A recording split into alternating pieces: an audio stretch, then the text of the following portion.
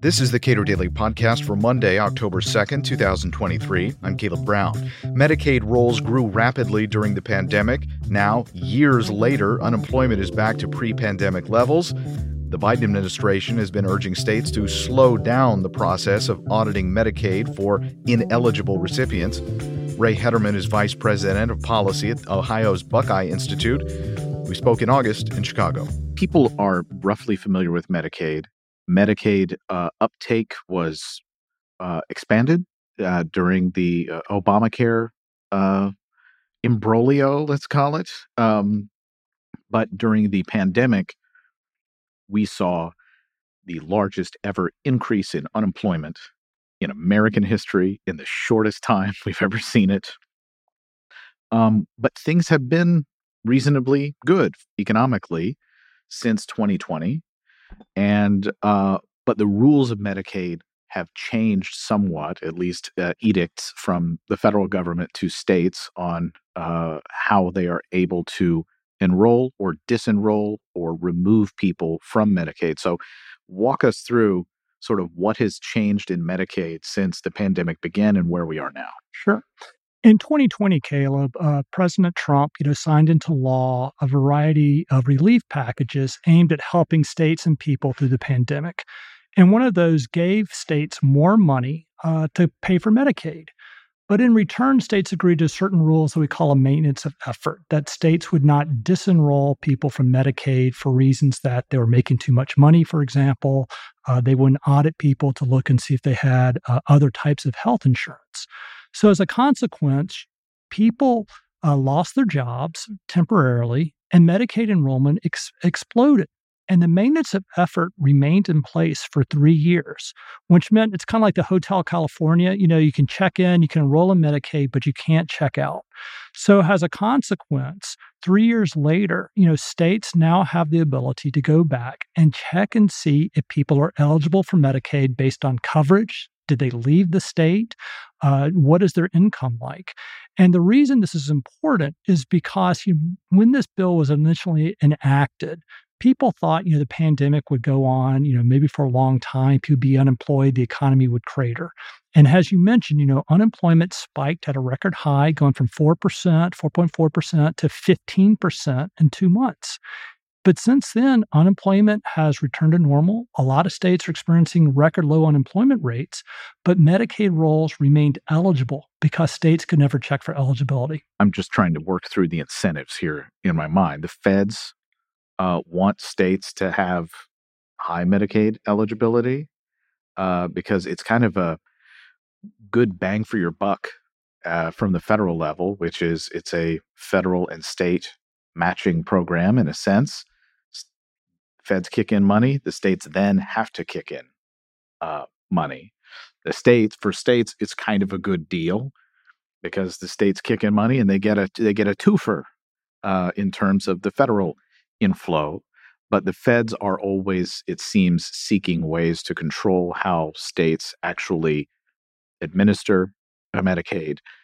So why would the federal government make it then easier to disenroll or do these kinds of checks for eligibility and then trim the rolls of people who are not, or by all rights, should not be eligible for Medicaid? Sure. Well, one of the things is the Biden administration did not really want states to be able to go back and end the maintenance of effort. So the Biden administration continued the national health emergency, long after we had vaccines, long after the number of cases fell. And the only reason states can now go back through and check Medicaid eligibility and end the maintenance of effort is because Congress passed a law allowing states to do this. So it was not kind of the federal government saying, let's return to regular order. It was Congress, passing a law that said states can now review the rules for eligibility. And I think, the challenge again is that, Medicaid originally was a program aimed for people with special needs and people with very low income. And since then, we've continued to expand the program with a lot of bad incentives. And so you got to a point where, Medicaid could be crowding out private coverage. It would be state taxpayers would be paying for people with high incomes and with jobs. And so it changed the purpose of the program while placing a lot more burden on taxpayers. And even worse, squeezing out the ability of certain people who need Medicaid coverage to actually be able to access care to their provider. So again, here we are 3 years after the pandemic, unemployment remained very, very low. And states still have extremely high Medicaid rolls that spend at about 25 to 30%. And so if you believe that people, should have the access to better coverage they want, then we want to see people go off Medicaid, go back to alternative private coverage. Otherwise, they're constrained by a lot more rules that the federal and state governments put in place that govern the Medicaid program. So when people see headlines in the papers or on their local news, that is people being kicked off of Medicaid, what characterize what that actually is? Yeah. So you'll see, for example, a term Medicaid retermination, right? Maybe there. And it's a technical term that says, we're looking and we're auditing the state Medicaid rolls to see if people are eligible. Because again, the purpose of the Medicaid program was to provide health insurance, for low income people and people that may have temporarily been laid off who got coverage through their employer have been back to work for multiple years. So we should expect a lot of these audits to find people that say, yes, they're in the workplace, they have a good job, they have a good income, they have other types of health insurance coverage. Or, for example, they could have been on the exchanges, through the ACA, but there are other coverages than Medicaid. So we should expect a lot of people to be found ineligible for Medicaid because it is an income-based program. The other thing to remember is people are saying, they're comparing this to the Great Recession of 2007, and that was the last time states were bound by these rules saying you cannot remove people from the Medicaid program. Well, if you take a look at the recession of 2007, unemployment peaked at about 10%, lower than the 15% that we saw in 2020, and it took the economy 8 years for the unemployment rate to fall back to where it was. Today, it has only taken us 3 years to go back. And again, a lot of states have record job openings. So the fact is, a lot of these people on the expanded Medicaid rolls were quickly able to find jobs, be able to find better jobs as the tight labor market has pushed up wages and compensation.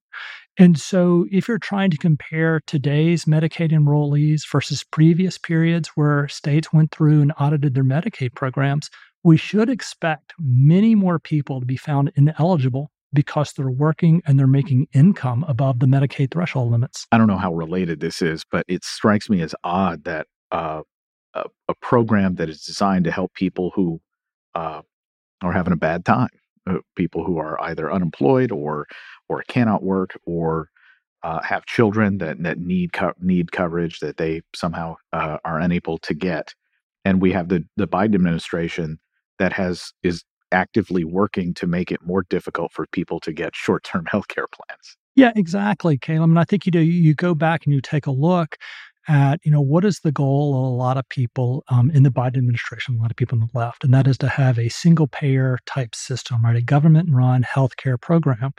And we've seen steps in that direction where Medicare covers healthcare for people in their 60s, and then if you continue to expand Medicaid, you're continuing to have people permanently on government healthcare programs. And the more things that, the administration could do to squeeze out alternatives, the more people are forced on government-run healthcare programs.